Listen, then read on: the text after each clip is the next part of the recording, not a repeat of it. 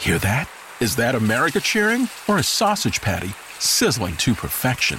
It's time to cheer for Egg McMuffin and fresh cracked eggs at McDonald's. It's time to wake up to the aroma of freshly baked biscuits and treat yourself to a real honest-to-goodness morning meal. Breakfast, it's on at McDonald's. Now get any breakfast sandwich for just $2. Available only through the app.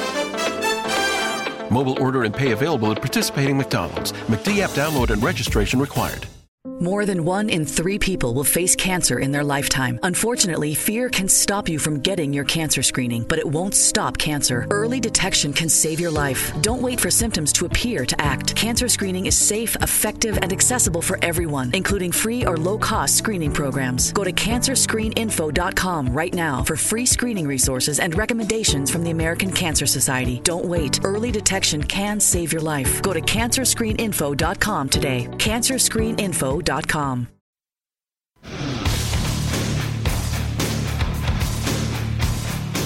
on the Zabecast, when making $43 million pitching in the major leagues just isn't enough.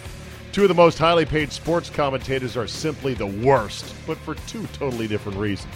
Mr. X from his main bunker, and that's not a bot, that's Grandma. You got 45 minutes to kill, then buckle up and let's go. Here we go.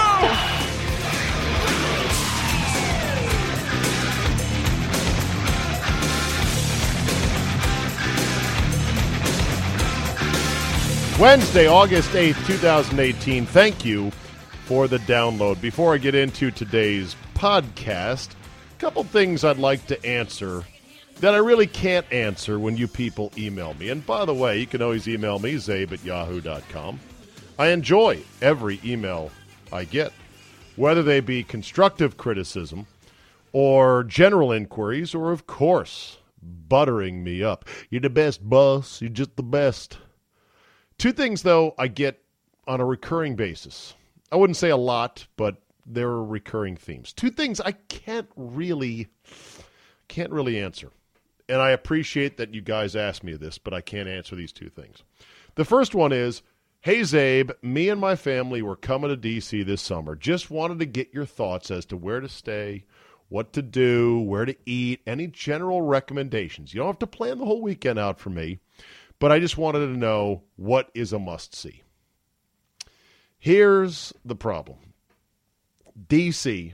and the D.C. area is so vast. I mean, it is, people in our area, for those that listen here, know this already, but if you're listening somewhere else around the country, you don't.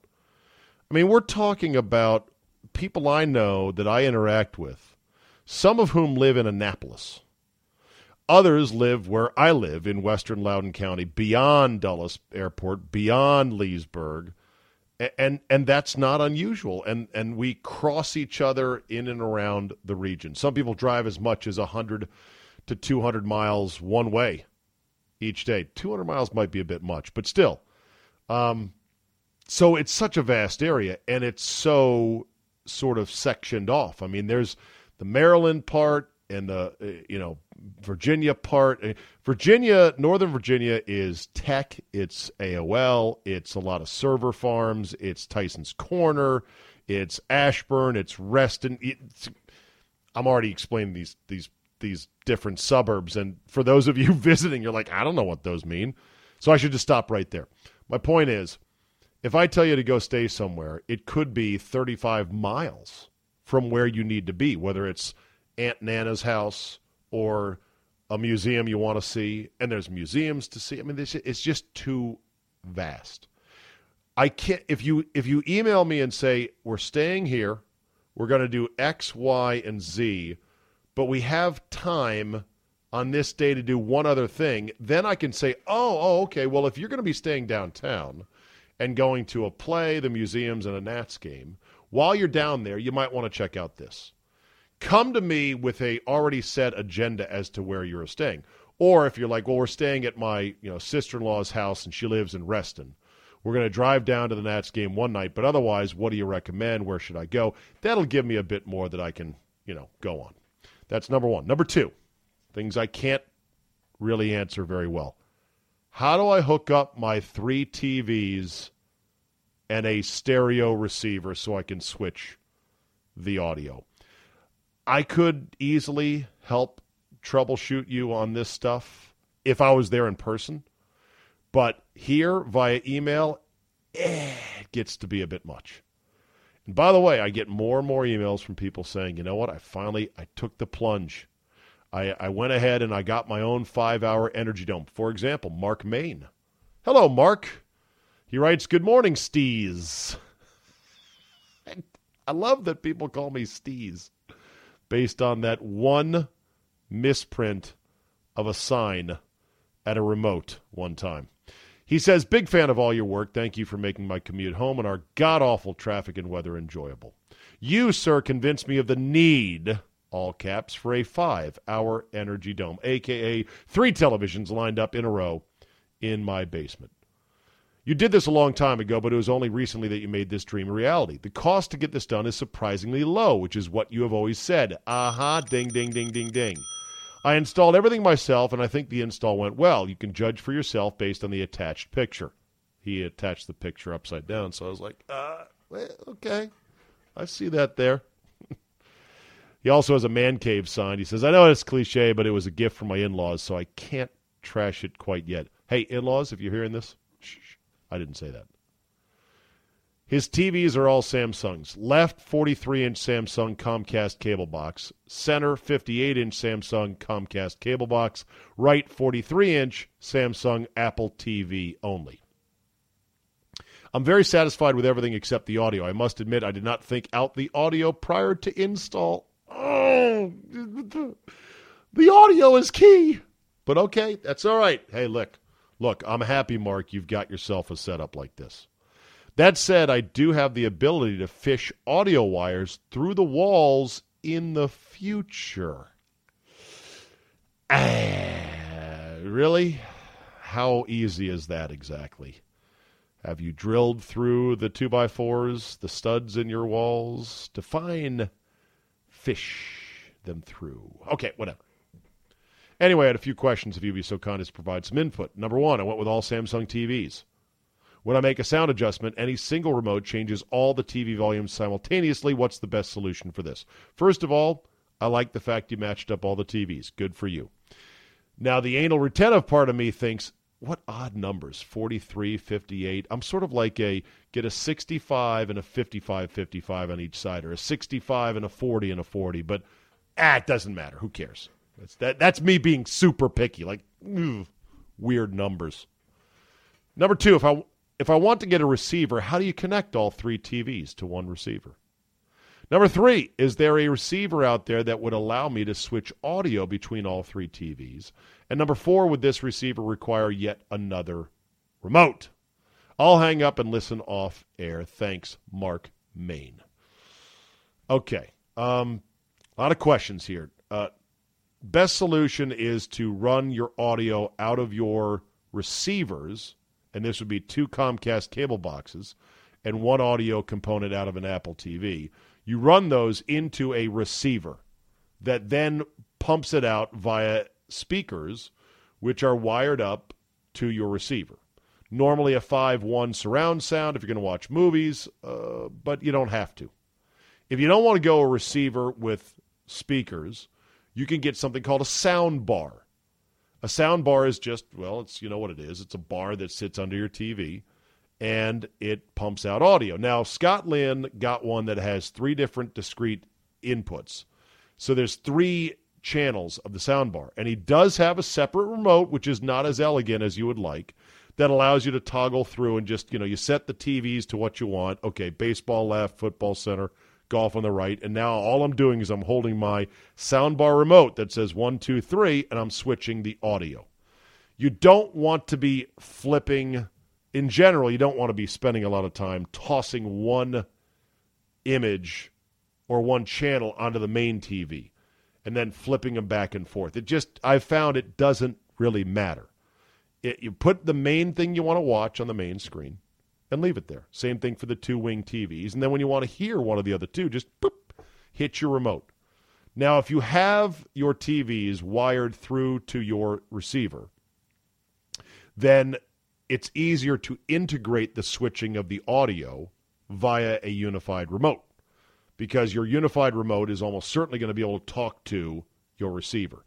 A unified remote, generally speaking, will not talk to a sound bar, which is a more simple device. So while the sound bar is simpler and circumvents the need for a receiver and independent speakers, it does have the kludginess, that's a word my dad likes to use, kludgy, with, it has the kludginess of another remote you've got to keep your hands on. But that's that. Now, what about the outputs? Like, what form? Look, you can output audio from the back of your cable box and or DirecTV box in, literally 6 or 7 different flavors. There is the right-left phono out. There is 1/8 inch, 1/4 inch. There's digital. There's like fiber optic audio and other formats nobody uses.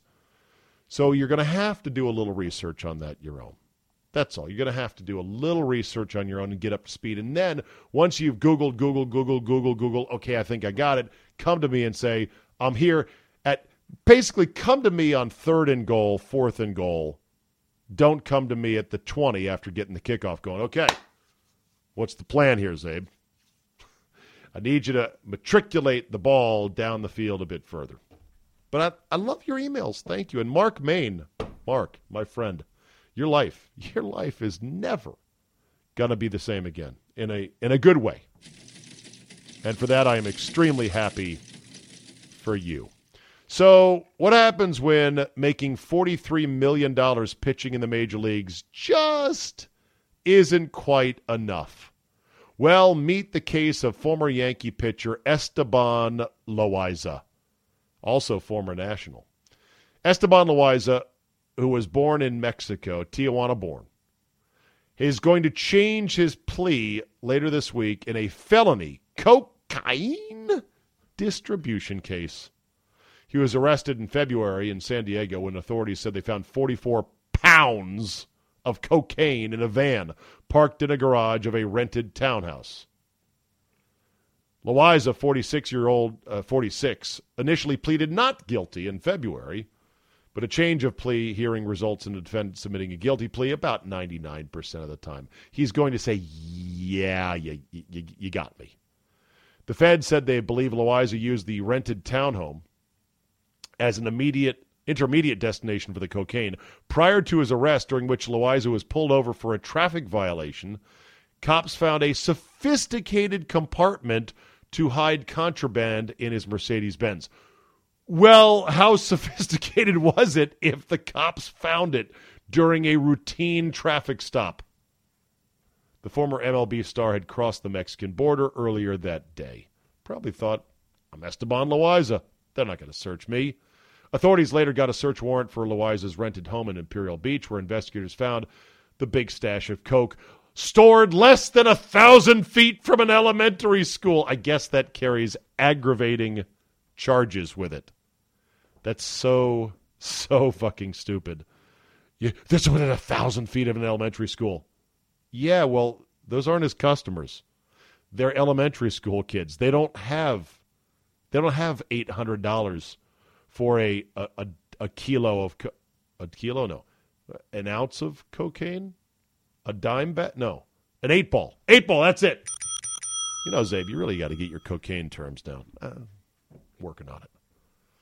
So, yeah, it was less than 1,000 feet from an elementary school. Well, those aren't his customers, number one. And number two, if he was selling to elementary school kids, he could be 5 miles away and then get in his Mercedes with a sophisticated compartment to hide it and then go sell his cocaine to little Johnny and little Susie.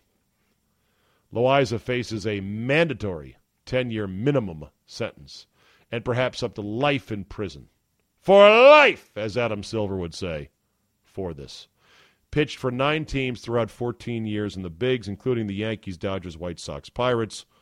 2-time All-Star, second winningest Mexican pitcher to only, who? You people know, Fernando Valenzuela. $43 million as a pro. Also was known for appearing on the reality show I Love Jenny, featuring him and his wife, Mexican-American singer Jenny Rivera. They were in the process of ending their 2-year marriage before Rivera died in a plane crash in 2012. Oof. Sounds awful.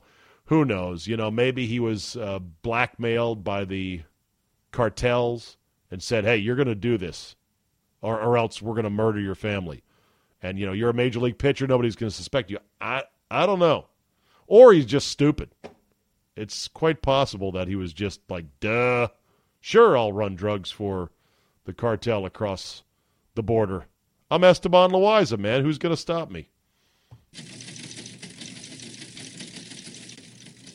Sometimes having opinions pays a lot of money.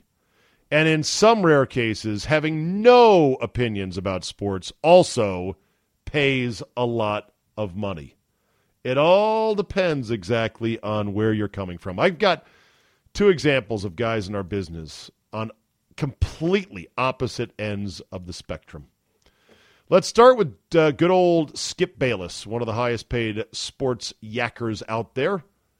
I think he got $6 million a year on a multi-year deal, plus a fat signing bonus to leave ESPN and go to Fox Sports 1. Here was an old take by Skip that was dragged up after Johnny Manziel's wonderful outing with the Montreal Alouettes on Friday night. Take a listen. 9 National Football League teams that needed a quarterback last night passed on Johnny Manziel, starting with the Houston Texans, who will forever regret passing on Johnny Manziel. And in a minute, I will go right down the list of teams that will forever regret passing on Johnny Manziel, who pretty soon will change football life in Cleveland, Ohio. One day, I am predicting, Johnny Manziel will become even bigger in the city of Cleveland than his buddy and business partner LeBron James ever was in the city of Cleveland. Now, maybe he genuinely believed that bullshit the moment he said it. Maybe.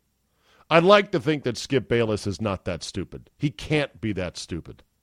But that's the kind of hot take that makes you rich. Or at least it made him rich. I don't know if there's room for anyone else to do this kind of an act. And it has to be an act because, again, Skip Bayless may be a lot of things. He's not stupid. I mean, you would think if companies are paying sports opinionists for their opinions, they would put a premium on the quality of the opinions. And an opinion that turned out to be this wrong and this bad would be like a disqualifying opinion that, yeah, Skip was pretty big on ESPN, but then he came out and said Johnny Manziel is going to be bigger than LeBron James in Cleveland. And after that, nobody would hire him because they realized his opinions are pure shit. And they're a joke and people laugh at them. And so there's no market for discount, cut rate, hot take, bullshit opinions. But that's if there was a rational market for opinions. There is sort of in television, I guess, an understanding of, well, okay, so he was wrong about that. It's a big deal. He was caught up in the moment. Hey, Johnny Manziel was a first-round pick. Hey, it could have happened. And then, the dogs bark and the caravan moves on and the hot takes just pile up. And there are any number of ones like this from Skip Bayless. He was jockeying the Tim Tebow train. He saw that. He got on it. He banged the drum. He was all Tebow all the time. All the Tebow fanatics, and there were many. There are many still. Loved Skip Bayless for it. People hated him for being so pro-Tebow. But his opinions had no actual insight as to, is he really any good, or is he just riding this incredible lucky streak? I remember during the height of Tebow mania, and Skip Bayless was banging the drum for him, one guy, Merrill Hodge, who knows football and has good opinions and insight, was going around. He was on ESPN. He did interviews with us on radio. And whenever it came to Tebow, he's like, I don't see it. He's just not a pro quarterback. And this was when he was winning games, winning playoff games for the Denver Broncos. And some people lashed out. How can you say that? He just beat the Pittsburgh Steelers in the first round of the playoffs. And Merrill Hodge went, well, here's why. And he went through down the list. And where's Merrill Hodge now? Right. They didn't run up and give Merrill Hodge a $6 million deal going, God damn, you were right all along about Tebow when it was unpopular to say that I don't think this guy has it. Man, what great insight. We're going to keep paying you for that because you really have a knack for this. Skip Bayless got paid instead. So that's one end of the spectrum. Skip Bayless, the king of all hot takes. On the other end of the spectrum is one Mike Greenberg. Greeny. This from WEEI.com. Alex Reimer. It doesn't say here. I wish they would just give you a quick pop as to who he is. He might be an on-air host. It looks like he's got an avatar that shows him as an on-air host. It is Alex Reimer is the only man in Boston who owns a J.D. Drew jersey. Prior to joining WEEI, contributed to Forbes, Boston Magazine, SB Nation, Boston Herald. In addition to writing for WEEI.com, Alex is a frequent member of Kirk and Callahan Cast and Couch. Okay, good. So he's a bit of a writer, and he writes this. Talks about Get Up and, the show launching in April. And he says one of the primary concerns is whether Mike Greenberg, who spent 17 years cultivating a milquetoast radio persona on Mike and Mike, would be able to siphon viewers away from the multitude of other morning shows out there. So far, the answer is no. Get Up ratings have been poor, to say the least. The main issue with Get Up is there's no real reason to watch, writes Reimer. Traditional highlight shows recap the previous night's action with more proficiency. Especially programs like Good Morning Football cover individual sports, and debate shows usually feature at least one captivating anchor, or a guy like Skip Bayless who's just blowing smoke. Get Up, writes Reimer, is a mishmash of all three, minus the personality.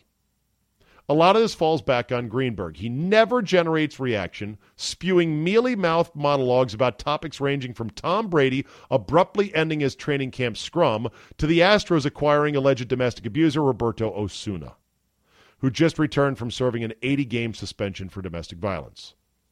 Here's what Greeny said about Tom Brady. Quote, I thought it was really interesting. Do y'all do the voice? Say, I thought it was really interesting, he said. I can't make up my own mind if I think the question is legitimate or illegitimate, Greenberg said. This was after Brady abruptly ended his scrum because he was asked by Ben Volen of the Boston Globe about the Edelman connection to Alex Guerrero and TB12 and his being busted for PEDs. I can't make up my own mind if I think the question is legitimate or illegitimate. Wow. Greenberg committed the cardinal sin of vacillation just 2 sentences into his take. He then doubled down. I'm not sure that's even the right way to describe it. So Greenberg is unsure that he has even described his fence straddling on the issue correctly. It's very meta. It's like But Alex Guerrero, he says, has become such an incredibly significant figure around the Patriots for a variety of reasons, and of them having to do with this. But when you heard Edelman was suspended and that he was working with Guerrero, it's a connection that was made in certain places. Again, no one is painting a picture of clearly Guerrero is funneling these guys PEDs. No one is saying that, Greeny went on to say. Of course, because he's always like, oh my God, I might have said something slightly controversial. Hold on, let me back up. Again, no one is painting a picture. No one is saying that, he says. I don't think the question necessarily was suggesting that, but there is an inference, I guess. I understand Brady being upset by it. Writes Reimer, those are 128 words of nothing. Since Greenberg is unwilling to take an actual stand on the appropriateness of a question in a press conference, it's not surprising that he also shied away from offering a concrete opinion on the Astros' acquisition of Osuna. And I won't even go through that either. It's the same thing. It's understandable if Greenberg doesn't want to go that route of being a Max Kellerman, Stephen A. Smith, or Skip Bayless, but he's also not being interesting either. He's just saying, well, nothing. As a result, Get Up is failing on all accounts. It isn't drawing ratings and fails to generate buzz. That's not a formula for success in morning TV. But here's the thing. For some reason, it has landed Mike Greenberg at the perch of TV sports punditry, or TV sports, at $6.5 million per year. Now, he just might have the most ruggedly perfect, handsome, middle-aged face with great hair. By the way, great hair, Greeny. Fantastic. I'm so jealous. But they're not paying him for those opinions. They can't. They aren't opinions. And he seems to be so gun shy. So you have two guys in our industry, Bayless on one end of the spectrum, Greenberg on the other. They're both being paid $6 million a year, which is more than some power forwards in the NBA. And they're completely opposite. I'm not mad. I know it sounds like I'm just jealous and belly aching. I try to figure out what gets rewarded and why. I try to piece it together to go. Sometimes I feel like Frank Grimes in The Simpsons complaining about Homer Simpson's incompetence at the power plant. I'm like, seriously, Skip Bayless? I mean, look at all of his totally wrong takes. Like, why? Of course, Bayless has become actually a pretty expert troll of sorts, and that there's an art to that I kind of actually respect. Greenberg, though, you just wonder, well, who's in love with Greenberg? Who's sway? How does he have such sway on executives there that he is the man? I don't get it, but hey, more power to both of them. Broadcasting, sports broadcasting is a funny business, to say the least, and I think it's constantly evolving as to what does and does not get rewarded, what there is a market for and what there is not a market for. But I know one thing. I figured this out a long time ago. Even though my goal as a sports pundit myself and a personality, I still try to be right in my opinions, in my predictions, in my takes, in my angles, in my theories, etc. I try to be right. You know why? Because it's fun for me intellectually to try to figure out what I think I see coming. It's a bit of a game. And I like to be right. We all like to be right. We get to go, I told you that. I'm smart. But I know this. Even though I try to be right, and I like being right doesn't pay. Not in this game it doesn't. Maybe if you're betting on games it does, but in our business, no. There is no extra money for being right. And being wrong doesn't cost you either. Joining us now from his main hideaway, where you go to convene with Stephen King to talk about his next horror novel? The great Mr. X joins us now. Hello, Mr. X. How are you? Hey, I'm good. How are you?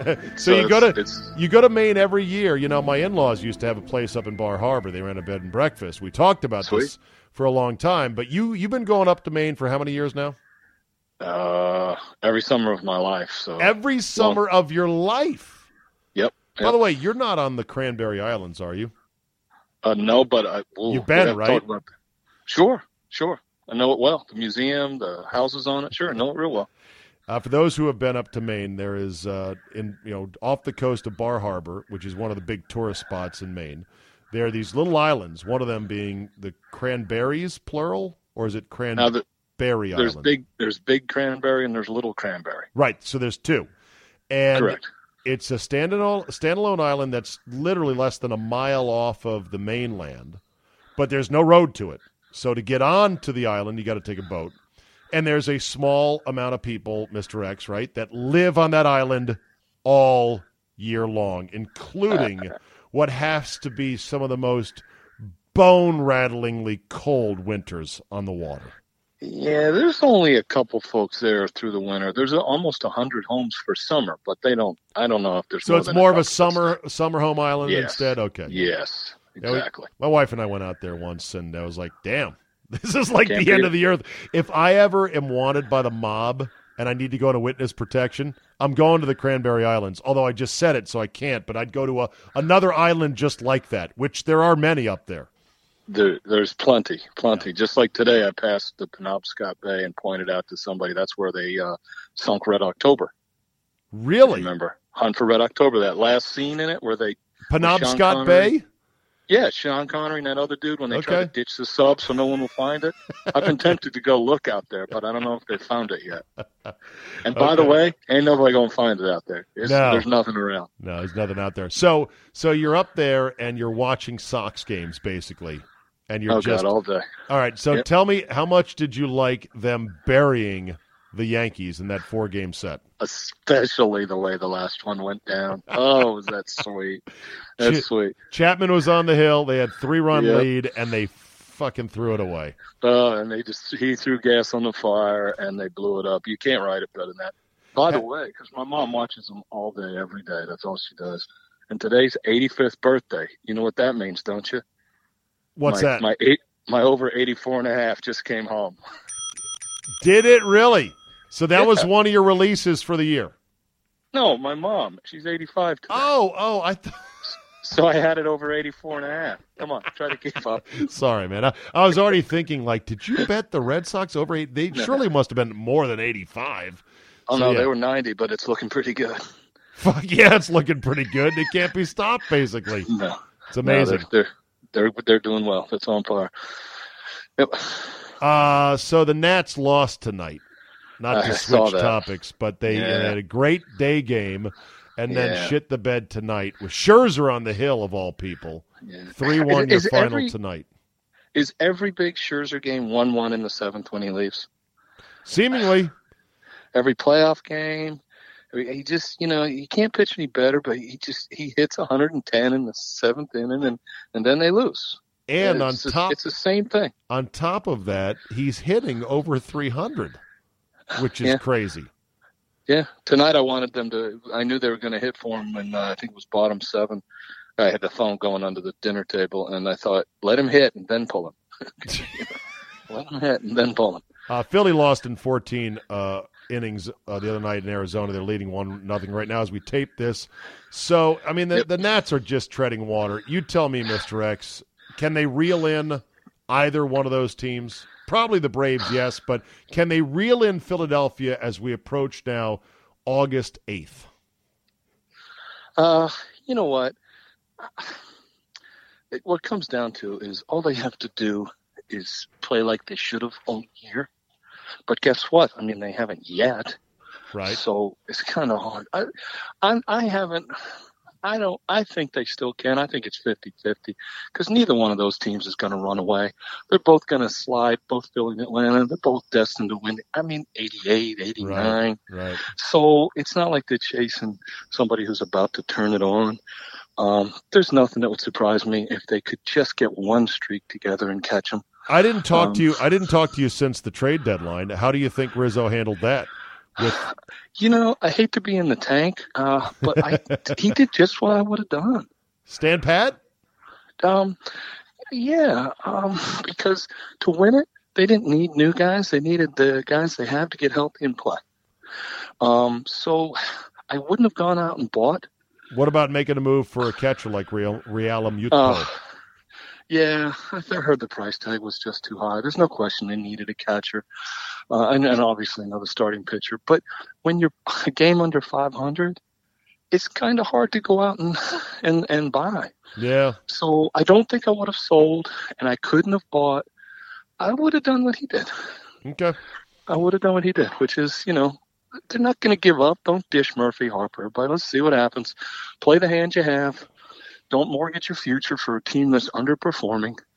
And just, take your shot. See what happens. I'm okay with that. All right. So as we approach the football season, and, we haven't yet had the first round of preseason games, what would be your general thoughts,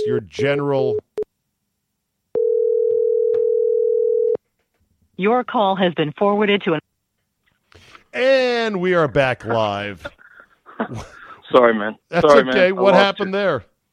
It's called, that spot on the map where they show the 99.9% of U.S. covered with red. I'm in that little white dot that it's not covered. Okay.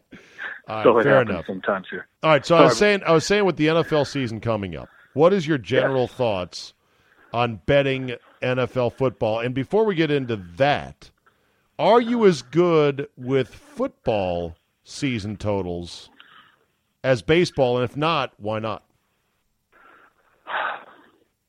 Do I have to say this? All right. Yeah. Nobody is as good at anything as I am at baseball season totals. Humble brag there. Okay, fair enough. Fair enough. Tell me what are the challenges of betting NFL season totals? Well, okay. You know what? It is great to. I do still like the totals.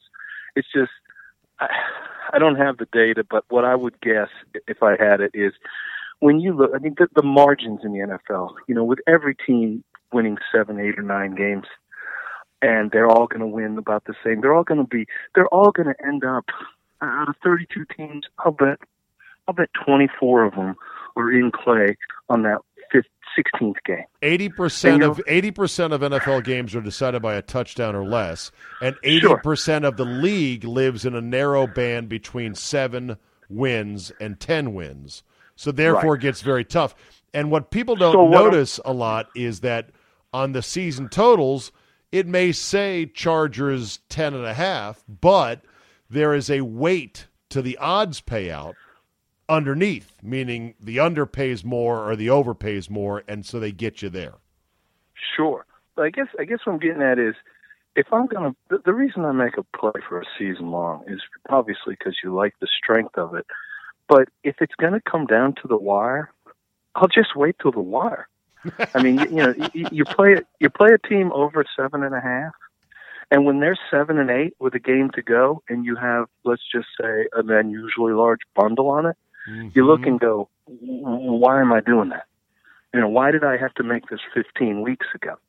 So I just feel like the only time you do a total is, I want to see at least a 2, if not a 3 game margin. Like if you're number 7 and I think you're going to win 9.5, 10, great.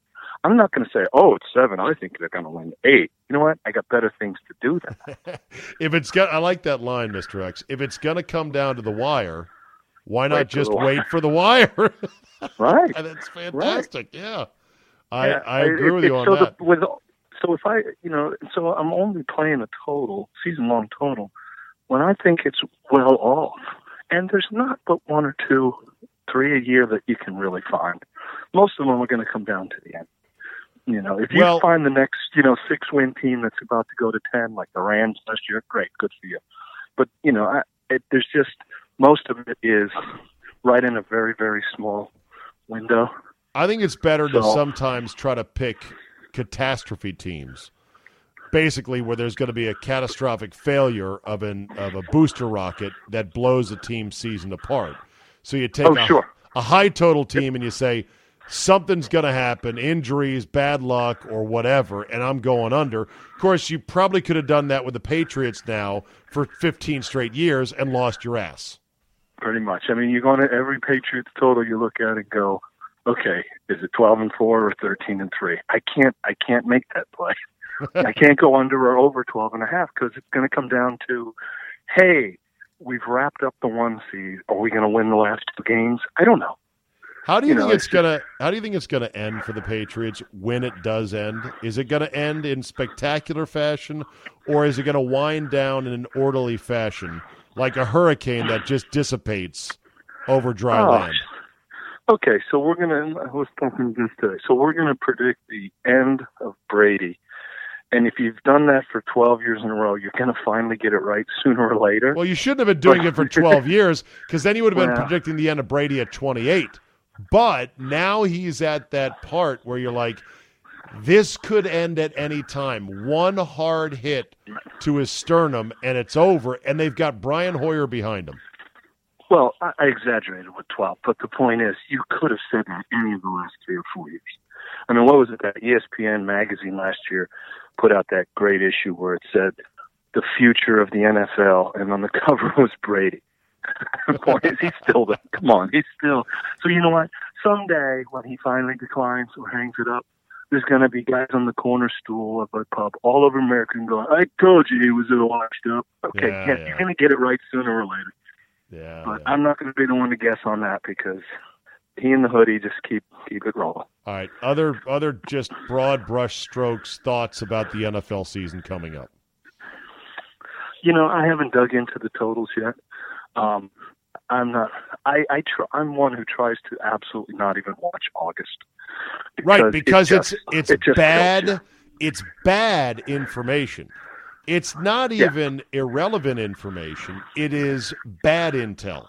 Because you get fooled by people that are smart or should be smart actually get fooled by August and they misinform themselves. By the way, are you working out right now, Mr. X?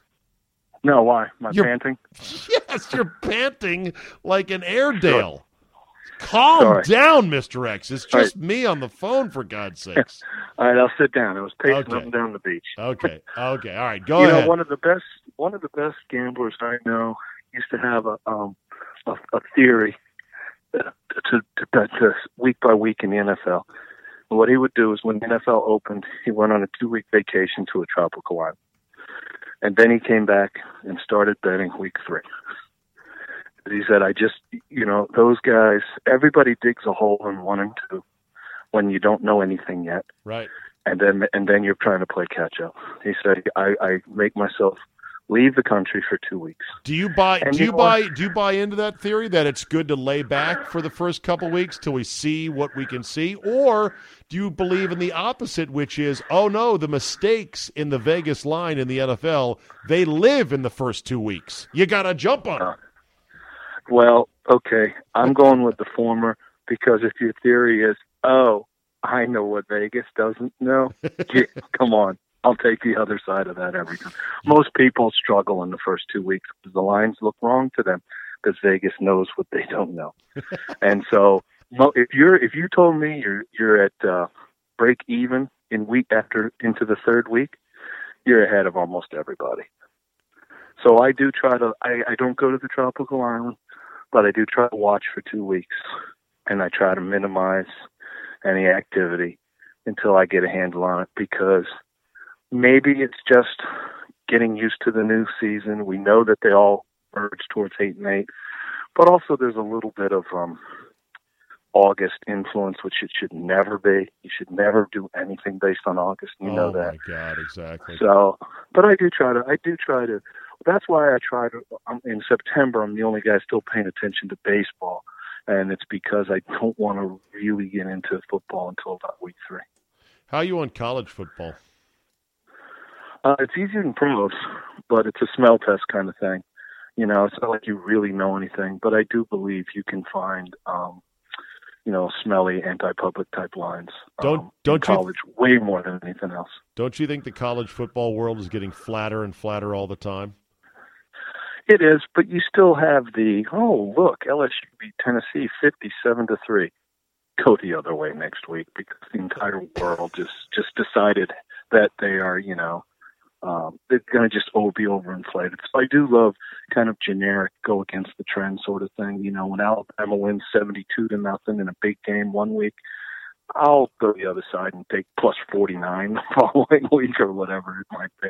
Plus, how about the fact that you are wagering on 19, 20, and 21-year-old horned-up college students who have a variability of output and effort that is perfectly appropriate for 20-year-old kids who are in college getting laid, getting stoned. They're not pros. So that 56-3 1 week could easily be a nail-biter the following week. Well, let me see if I got this straight. The college kids are harder to predict than the pros. Not still getting laid and acting like an idiot every week. Okay. I don't know. I'll take the kid who cares over the guy making $20 million and never sure when he's going to show up. Okay, that's an interesting proposition right there, which I didn't think about. So maybe you're right that there is cross currents both ways, but I look at it like at least the pros, they're worried about their dollars, and they're always thinking about their dollars. So yes, they're out trying to get laid and getting laid, and they're out smoking and trying to get away with it. But they know they've got to perform for their money. College kids, I don't know. Most of these guys know they're not going pro, right? Yeah. Well, I don't know. Do they all think they are going pro? I don't know. You're looking at the side of who's on the other side of the bet. And, I mean, you know what? When I bet on a dog at the racetrack, I don't stop and think about how many times he got laid this week. I'll bet on anything. It doesn't, a college kid, a greyhound. It's not that important. All right, you actually you've had some pretty good, championship long range prop bets in college football that you have sort of sheared off once the season got down to the end of it. Are you going to have one or two of those for this year? Because it's such a boring field of Alabama, Clemson, Georgia, maybe somebody else. It's pretty hard. It's great to say that. It's pretty hard to find that with the new format. I mean, in the old format, if you could find some mediocre team that has one of those, let's call it 1-game seasons, and has a shot at going 11-0, 10-1, and can sneak into the final two. I did that a few times where, by schedule, you say, this team may not be great, but if they can win on September 23rd, they can go 11-0 and get in the title game, and you get them at a big up. But now with the 4 teams, and it's just thinning out. It's just the same powerhouse year after year, and there's no value in playing those teams. The only value is when you find, some 20-1 team that can get in it. Now they just like who was it? I got one of those last year. It's like, hey, they got in it. Well, yeah, and then they got waxed with the playoff. They're just going to get beat anyway by Alabama in the end. Yeah. It used to be you could, maybe if Bama got upset once or whoever it is, you could sneak into the title game. Now you're just trying to be the number 4 team who gets crunched anyhow. Yeah. So it's gotten to be really hard to find that. All right, Mr. X, we are looking forward to a fabulous football season. I want you to continue relaxing and working out up there in Maine and enjoying your Red Sox. And once you get back down here in a couple of weeks, and when I get back from Scotland, we will dig in and we'll get ready for a monster football season. How does that sound? That sounds like a plan. Okay, we'll do it then. Let's do it. All right. See you, Mr. X. Take care. All right, we'll end with this today. The end of the internet, as we know it, is nigh. Well, probably not. We can wish, though, right? The end of social media, as we know it, is near. Yeah, probably not either. But I tell you what, the slippery slope has begun. And right now, I would say most of the major social networking companies, they're like Clark Griswold after having tripped on one of those 50,000 Italian imported twinkling Christmas lights at the apex of their snow and ice covered roof. They are starting the headfirst slide straight down the roof. Now, maybe they'll grab the gutter and hang on for dear life, but the slide has begun, so good luck stopping it. Now we have cases where Reason.com, a libertarian publication, got a hold of an internal document written up by Democrat Mark Warner of Virginia. Wonderful. And the title of the document was Potential Policy Proposals for Regulation of Social Media and Technology Firms. So not only are the tech companies cracking down frantically to try to eliminate bots and Russian bots and bot farms and fake accounts and fake followers and hate speech and everything else. They're running around chasing their tail now. Now the government is like, oh, we're going to get in on this as well. So this potential policy proposal for regulation of social media and technology firms is the draft policy paper. Just a draft policy, but this is how they're thinking already. Mark Warner's office, Democrat, Virginia. The proposal included things like mandatory location verification. The paper suggests forcing social media platforms to authenticate and disclose the geographic origin of all user accounts or posts. Mandatory identity verification, meaning you got to identify who you are. Bot labeling, which is forcing companies to somehow label bots or be penalized, yet with no word in the memo from Warner on how this would be remotely feasible. And that brings us to this story. That ain't a bot. That's my grandma. Twitter recently froze the account of what they thought was a bot that was tweeting up to 1,000 pro-Donald Trump tweets a day. A day. The algorithm, and we're all slaves to the algorithm now on the internet, the algorithm said this can't be a real person. So they shut it down. Well, they heard then from one Nina Tomaszewski, 70-year-old grandmother, who said, I'm not a bot. I'm a human being. And I really support the president. She's part of a dedicated band of Trump supporters who tweet and retweet Keep America Great messages thousands of times a day. She's part of a group. Her and her conservative friends use so-called Twitter rooms Twitter Rooms, which operate using the group messaging function to amplify their voices. She participates in about 10 rooms, each with 50 members, who are invited in once they hit a certain number of followers. The number varies, but newbies might have around 3,000 followers. Some have far more. Everyone in the room tweets their own material and also retweets everyone else's. So a tweet that Tomaszewski sends may be seen by her roughly 51,000 followers, but then be retweeted by dozens more people, each of whom also may have 50,000 or more followers. She says she's learned some tricks to avoid trouble with Twitter. She's careful not to exceed limits of roughly 100 tweets or retweets in an hour. She doesn't use profanity, and she tries to mix up her subjects to appear more human and less bot-like. Oh, my God. And how are you going to police this? And how are you going to regulate that? And do you think government jumping in saying, well, we're going to pass a new law that says you must identify bots, otherwise we're going to penalize you? Get out of here with that nonsense. So, yeah, we're getting close to the point of the internet and social media's existence in which things are going to tip over upside down. The boat's going to flood and sink, and then everyone's going to scatter about, and we'll see where it goes from there. That'll do it for today. You know the drill. Tell 2 friends. Hit up that Reddit thread about how great this thing is. Leave a positive review and rating. Download, subscribe to all the major podcast outlets, iTunes, Google Play, and more. And always remember, most things do end badly. Otherwise, they wouldn't end. Thanks for listening, and we will see you next time.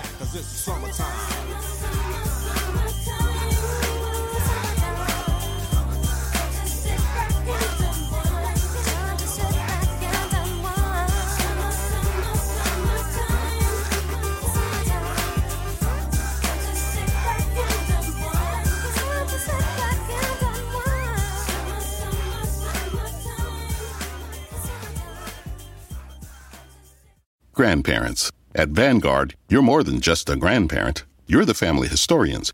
You fill your closets with heirlooms, family photos, and letters from long ago. You're always planning the next family reunion, even at the reunion. Because for you, time well spent is time spent on them. At Vanguard, you're more than just an investor. You're an owner. Because the future you're building is bigger than yourself. Discover the value of ownership at Vanguard.com. Fund shareholders own the funds that own Vanguard. Vanguard Marketing Corporation, distributor. For the ones going above and beyond. For the ones reaching out, helping out, and lending a hand. For the ones people count on. You can count on Grainger. Grainger offers supplies and solutions for every industry. Backed by 24/7 customer support and specialists to help with hard-to-find products. Because you've got everyone's back. We've got yours. Call, click Grainger.com, or just stop by. Grainger, for the ones who get it done.